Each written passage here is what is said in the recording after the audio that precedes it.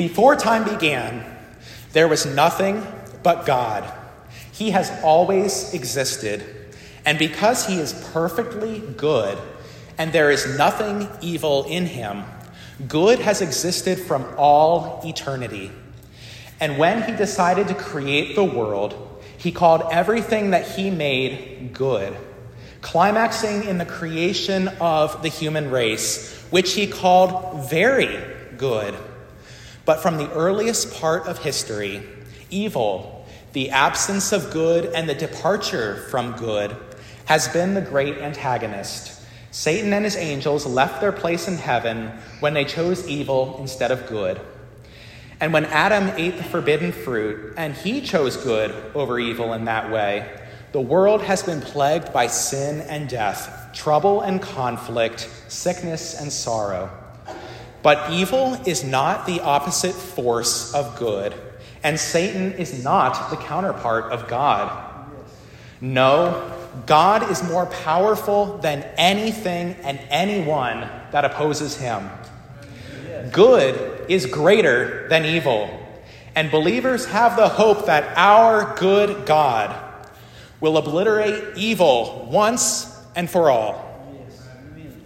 He did that through his Son on the cross, who died and rose again to pay the penalty for our sin, so that the wrath of God would not be held against us, and the penalty of sin would not be counted towards us, but rather the perfect righteousness of the Lamb of God, who takes away the sin of the world.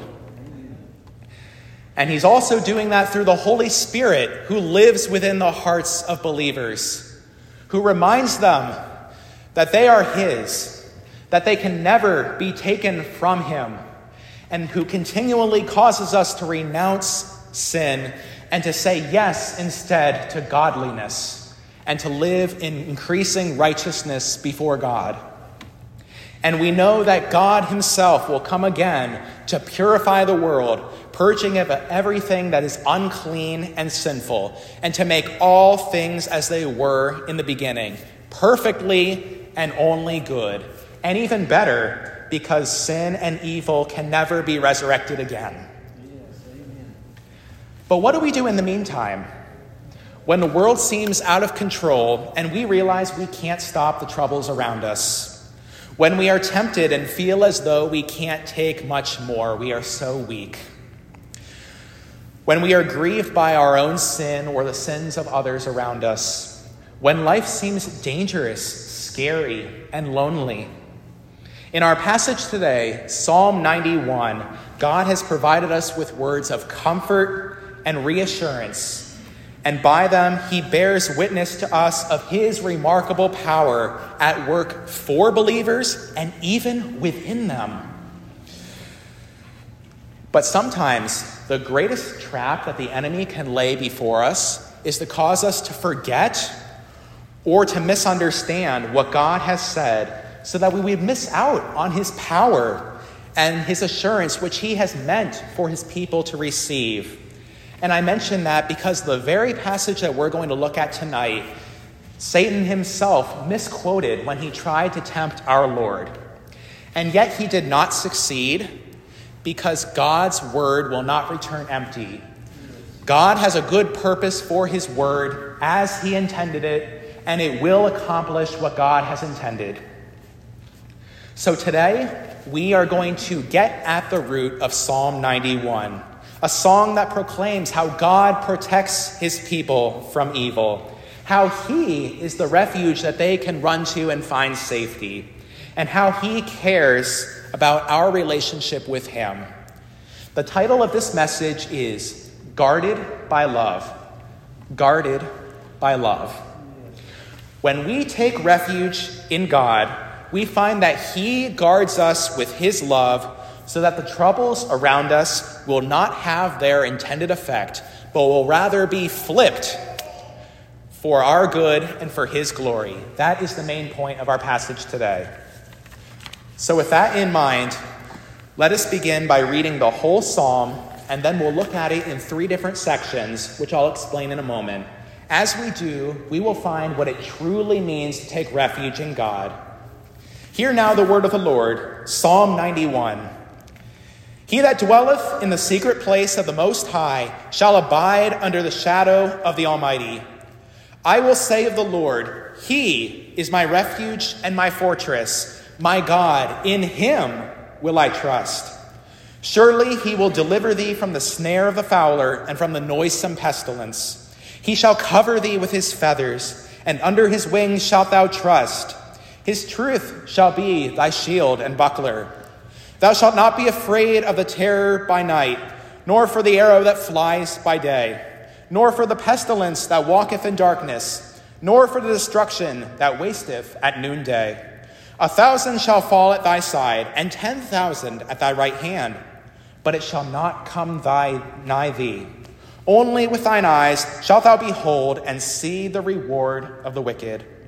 Because thou hast made the Lord, which is my refuge, even the Most High, thy habitation, there shall no evil befall thee, neither shall any plague come nigh thy dwelling. For he shall give his angels charge over thee, to keep thee in all thy ways. They shall bear thee up in their hands, lest thou dash thy foot against a stone. Thou shalt tread upon the lion and the adder, the young lion and the dragon shalt thou trample under feet. Because he hath set his love upon me, therefore will I deliver him. I will set him on high, because he hath known my name. He shall call upon me, and I will answer him. I will be with him in trouble. I will deliver him and honor him. With long life will I satisfy him and show him my salvation. Dear friends, this is the word of the Lord, trustworthy and true, faithful in all it says, and authoritative for us. Amen? As we consider this text, here are the three sections that we will consider: where we find refuge, what it means to find refuge, and what happens when we find refuge. We learn where we find refuge in verses 1 through 2, what it means to find refuge in verses 3 through 8, and what happens when we find refuge in verses 9 through 16. We'll begin by asking where we find refuge, and the psalm writer tells us at the very beginning of the psalm, in verses 1 through 2. He that dwelleth in the secret place of the Most High shall abide under the shadow of the Almighty. I will say of the Lord, He is my refuge and my fortress, my God, in Him will I trust. Yes. When we are in need or trouble, God is the one we should turn to, because He is the only one who can give us the full scope of the help that we need. Whoever we choose as our ultimate source of encouragement, stability, protection, and help, whoever we choose, that will determine how much help we can receive. We could look at it another way. Think about those to whom you turn for help: a family member, a close friend, a colleague, a mentor, or even yourself. Now keep in mind, we should take personal responsibility for our lives, and even more importantly, we should surround ourselves with people whom we can trust. And that there is no ifs and buts about that. At the same time, it is possible to allow things to get out of proportion and to put others, or even yourself, in God's place. When we do that, it causes us to put expectations upon others that they could never measure up to, simply because they are not God. If we try to put anyone else in God's place, they will fall short and we will become bitter because we have treated them as though God, and we have given them the attention that God meant for us to give to Him. And if we put ourselves in that position, then we will become proud and begin to think of ourselves more highly than we ought. And God, in His mercy, will show us that we're not as good as we thought we were. Amen. That's why the psalm writer declares that the person who lives in the secret place of the Most High will rest in the Almighty's shadow. When the believer needs protection, a place of refuge, he or she turns to God himself. Your God is a God who has a vested interest in you, in protecting you, in loving you, in not allowing the enemy to have the upper hand over you. Yes, we will face trouble. Yes, we will be tempted. Yes, we may face persecution. And yes, things may get hard for us. But none of it comes apart from God's guiding hand. And he will not allow the enemy to go to the end. He will only allow him to go so far and no further. And he will flip it on its head for his glory and for your good, and to frustrate the plans of the evil one. Let's repeat verse 2 together and make it our own declaration. I will say of the Lord, he is my refuge and my fortress, my God. In him will I trust.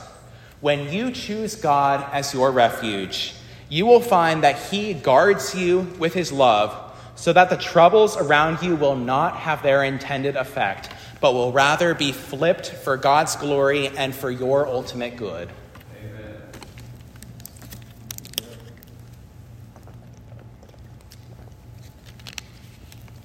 We have identified where we find refuge, namely in God himself. Now we will consider what it means to find refuge in him. What can we reasonably expect from a perfect, trustworthy God who provides us a secret place and shadow in his safety, the God who is our refuge and fortress? What can we expect from him? So we pick up at verse 3. Surely he shall deliver thee from the snare of the fowler and from the noisome pestilence. The fowler's snare gives the picture of a trap that's set to catch you, one that you cannot see. In the book of Proverbs, Solomon talked about the fowler's snare, and he said that it is useless to put a trap where the bird can see it. No, the fowler, the hunter, will put the trap where it cannot be seen, so that the bird suspects nothing and will either fly into it or step upon it and get stuck. And the same is true if you are baiting a fish hook or if you are putting peanut butter on a mouse trap.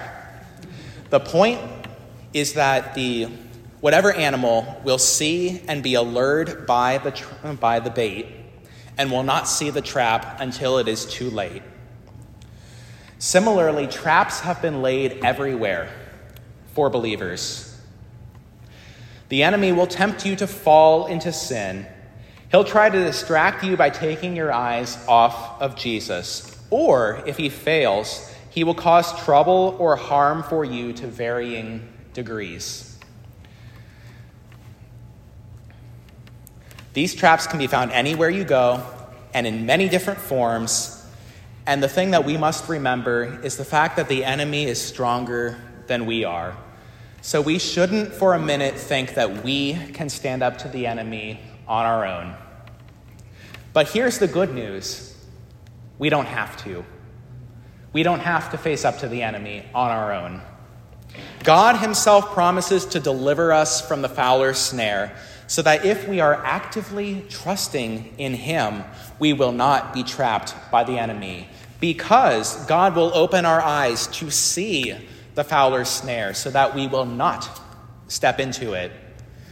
Because as alluring as it may seem, if we know God, if we know his voice and his word, then his word will reign supreme in our hearts, and it will cause us to put everything else into perspective. We will also be kept from the deadly pestilence, which is the judgment that the wicked has coming to them. The Bible warns that trouble and death await all sinners, including the entire human race. This was true in the short term, such as when Moses warned the Israelites about the curses that would follow them for their disobedience. And also in the long term, since eternal death awaits all sinners, because that is what each and every one of us deserves.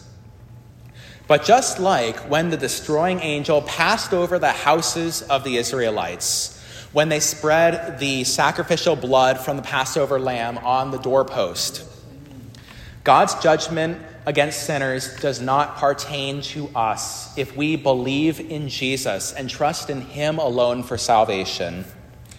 If Christ is our Savior, he protects us so that we will not be judged along with the wicked. To borrow Abraham's plea to God, the judge of all the world will indeed do what is right, because he will make a distinction between the righteous and the wicked. The psalm writer continues by saying, "He shall cover thee with his feathers, and under his wings shalt thou trust." God is like a mother bird who protects her chicks from harm by covering them with her wings. Boaz used this metaphor when Ruth left her country, left everything behind to go to a foreign land, to be with her mother-in-law, and to worship the one true God. She had taken refuge under Yahweh's wings.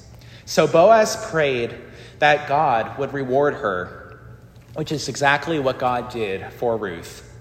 Jesus would later pick up on this metaphor and say that he longs to gather his people together under his wings to protect them. "Jerusalem, Jerusalem," he sighed. "How I wish I could gather your children together as a mother hen gathers her wings, and yet that's not what you wanted." You hear his heart of compassion, and you hear it come through for those he loves, even when they have rejected him. So how much more for those who do love him, who have drawn close to him, who have repented of their sins and thrown in their lot completely with Jesus, holding on to nothing of their own, but giving it all to him. How much more so can you expect him to be favorably inclined towards you and to protect you from all harm? Now, when a mother bird covers her chicks with her wings, it means that if anyone is going to be harmed or die, it's the mother bird. And the same is true with the Secret Service, with the President of the United States. Their sole purpose is to protect the president. And if any harm comes his way, as much as they are able to do, they will get between him and the harm, and they will take the hit themselves. But think about what it would be like to have God between us. God covering us with his wings. God stepping between the harm's way and us. Him being willing to take the hit, to take the harm. Well, guess what? God cannot be harmed. We believe that God is impassible, which means that he is not able to be affected by anything else. He cannot be harmed, he cannot be stopped, he cannot be thwarted, he cannot be done away with. So if God takes the hit for you, then you know that he will not be harmed, and neither will you.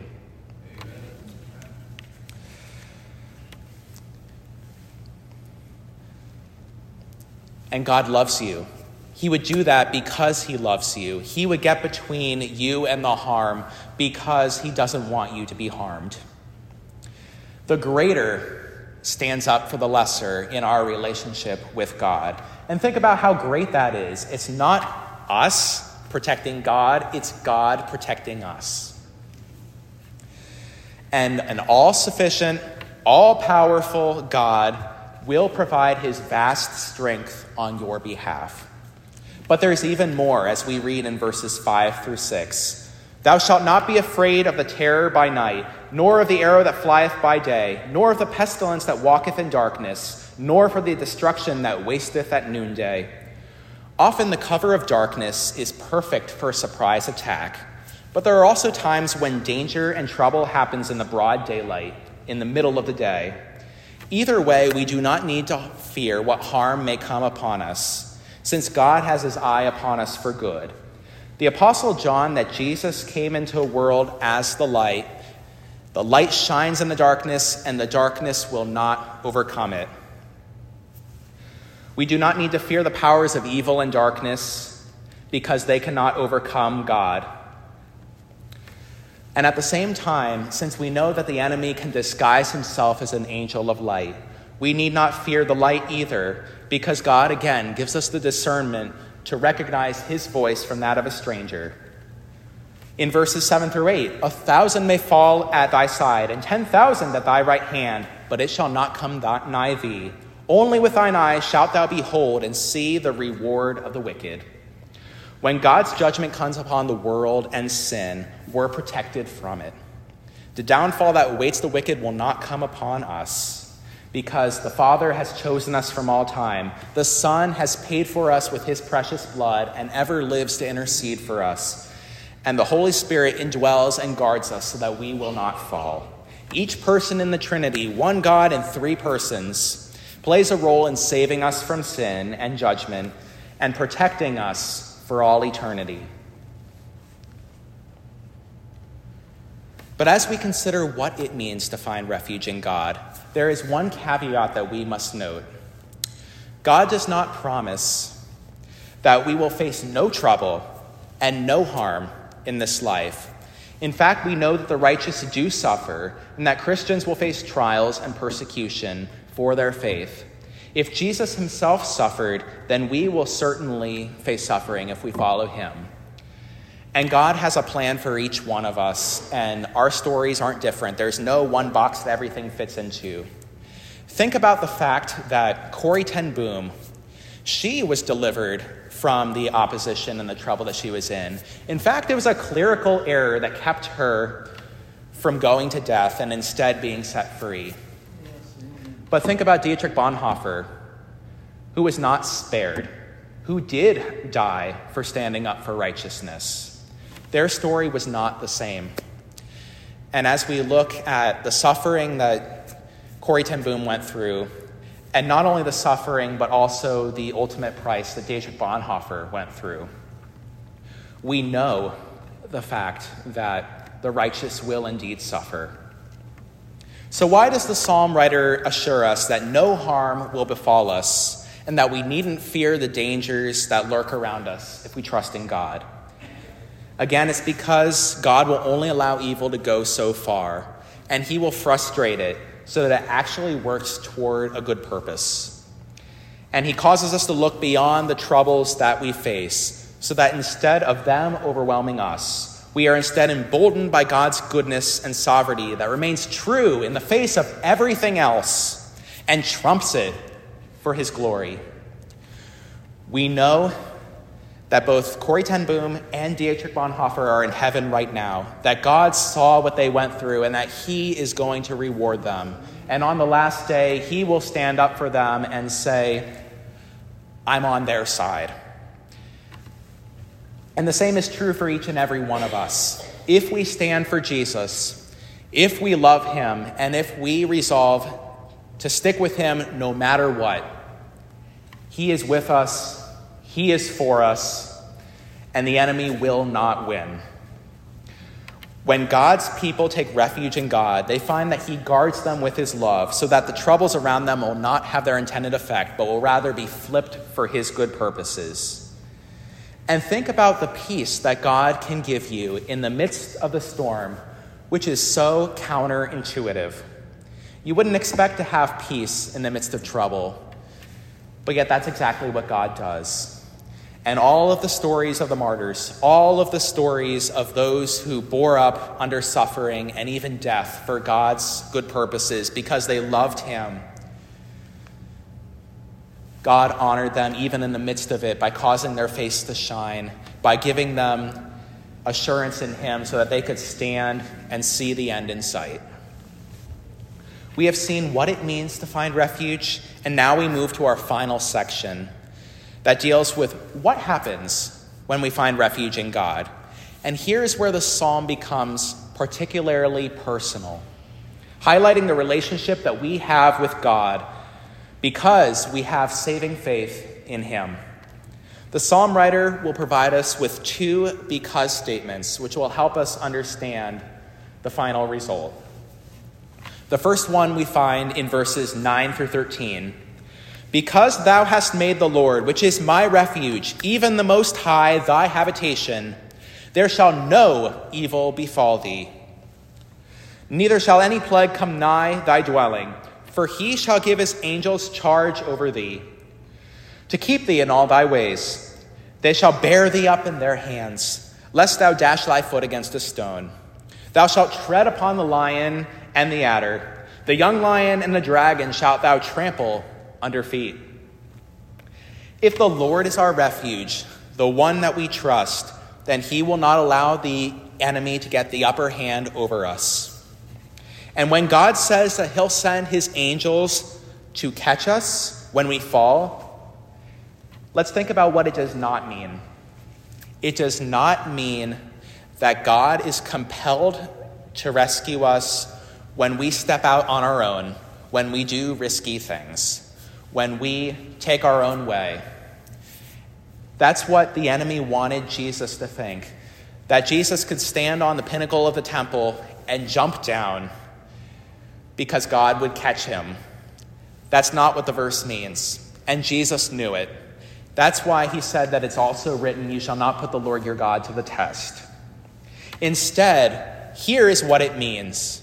It means that if you are clinging closely to God, if he is your refuge, if you are in right relationship with him, and if you obey him no matter what, then he is there for you. If the enemy shoves you down, God will pick you up. If the world takes you to the cliff and throws you off, the Lord himself will come and catch you. That is what our Lord knew, and why he refused to put his Father to the test. Because the whole point of the passage is that we are in right relationship with God. And now here comes the second because statement. And here is where something really special happens with the passage. Because up to this point, it's been the psalm writer speaking to us. But now God himself speaks to us. Verses 14 through 16.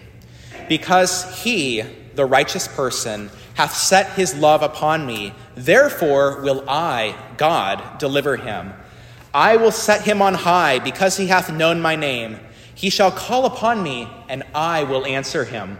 I will be with him in trouble. I will deliver him and honor him. With long life will I satisfy him, and show him my salvation. Do you love God?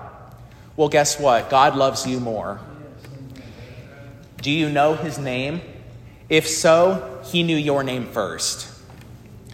If you call upon him, he will answer you.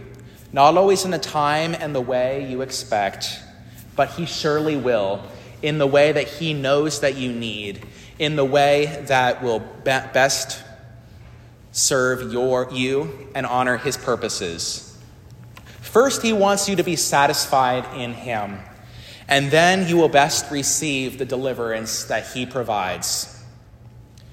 We don't trust in God because we expect to have no trouble or suffering, or when we start to feel it, that God's immediately going to take us out of it. No, we love God. We take refuge in him because we know that whatever we may face, he is worth it. We love him. We will never depart from him by his grace, and he is going to stick up for us. It reminds me of what Polycarp said. 86 years I have served my Lord, and he has done me no wrong. So how can I turn from him now? If God the Father sent his Son to live, die, and rise again for you, and to sit at his right hand as your defense attorney, and if he sent the Holy Spirit to live within your heart, to be your helper, your advocate, your counselor, to guide you in the truth, then God certainly cares about you and will not let the enemy win over you. That is what happens when we find refuge in God. Now, dear friends, how do we put this into practice? How does this change the way that we think and the way that we live? Well, because it's a blessing when we come at the end of our rope. When God shows us that our strength is not enough, that we need to to take refuge in someone beyond ourselves. And as believers, I'm sure that we all know that. But we need to constantly remember that. The fact that we shouldn't take matters into our own hands. We shouldn't forget his power, the fact that he is on our side, and the fact that we need him. We need him. We should depend upon him.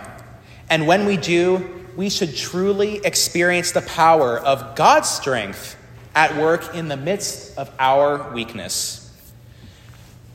You are stronger when you are nothing and God is everything than when you muster up all the strength that you have and that's all you've got. God may shape circumstances to reveal the fact that we need him, the fact that we can't depend upon ourselves, and praise God when he does. In fact, I love The Pilgrim's Progress. It's one of the best stories that talks about how we walk with God. And there was recently a film that was based upon it, in which as Apollyon and his forces were considering how they would trip up Christian, they recognized the fact that they couldn't take Christian off the path, but they could try to convince Christian to get off the path himself. But guess what? It's not up to us. Yes, we walk faithfully with God. Yes, we should listen to his voice. Yes, we have a responsibility to keep in step with the Spirit. But ultimately, it's God who's keeping us so that we will stay close to him. And if we do fall, our fall is not full or final. God is there for us, and he will see us through to the end. So let's take the initiative to humble ourselves before God and seek him. The Bible is full of places where people realized that they were at the end of their rope and called to God for help. Think of David. He picked up his pen not just after the troubles he faced, but even in the middle of them. In fact, when we read many of his Psalms and the prescript above it, we see places where he was in trouble. He was on the run from Saul or Absalom. He was trapped in a Philistine town and wondering what to do. And in fact, there was even a time where he was in the cave and Saul entered the cave, and David was probably like, what am I going to do? And also times where there were tattletales around him about to tell Saul, guess what? David is hiding among us. So what was David to do? He picked up his pen and he prayed to God, saying, God, save me, protect me, rescue me. I trust in you. And guess what? God brought him to the other side. And also think about Jacob. Jacob fled from his brother Esau to Laban. And when he came back to the promised land, it was not because he decided, I want to go home, this is enough. It was because God said, it's time for you to go back, and I will bless you. So then Jacob heard the fact that Esau was coming to him with 400 men. And Jacob prayed to God, I'm afraid. I'm afraid that Esau is going to come and attack us and do away with us. But you, God, are the one who told us to go back. Please protect us. And God did. And that is when God came and wrestled with Jacob in order to let Jacob win and to bless him. Where in your life do you need God to shelter you? Where do you need God to take the driver's seat for you? Where do you need to tell God, take my empty hands, take my depleted strength, take my unfulfilled dreams, take my broken heart, take my weary soul, and take my troubled mind? Again, when we face the end of our rope, when we realize that it's not in our own strength to deal with the trouble, and even when we find that it's not going to change, and when we realize that what we need is God. God never changes. God is there for us. God loves us. So no matter what may happen, we call out, God, we need you. God, we love you. God, you're all we've got. Please help us. Please help us to bear up. Help us to walk with you no matter what, to be your faithful people, and may you be our all in all. It's when you can say that God will answer and say to you, my grace is enough for you. Because when you are at your weakest, I am at my strongest. And it's also when he comes to you and says, come to me, all you who are weak and burdened, and I will give you rest. Take my yoke upon me and learn from me, for I am gentle and lowly in heart, and you will find rest for your souls. For my yoke is easy and my burden is light. Trust in the Lord and he will act. Lay your troubles before him. Honestly confess your weakness and your doubts. And then walk in renewed faith and obedience as you wait for him to act. When God shows you that you need help, that you are not enough, that others are not enough, that you need him, humble yourself and come before him. And even before that point, seek him. Know the fact that you need him and continue to walk with him and never let your eyes be diverted from him. When you take refuge in God, you will find that he guards you with his love so that the troubles around you will not have their intended effect, but will rather be flipped for his glory and your good. In fact, he will work everything together for your glory, for his glory, and for your good, because he will always have the victory. Amen, and God bless you.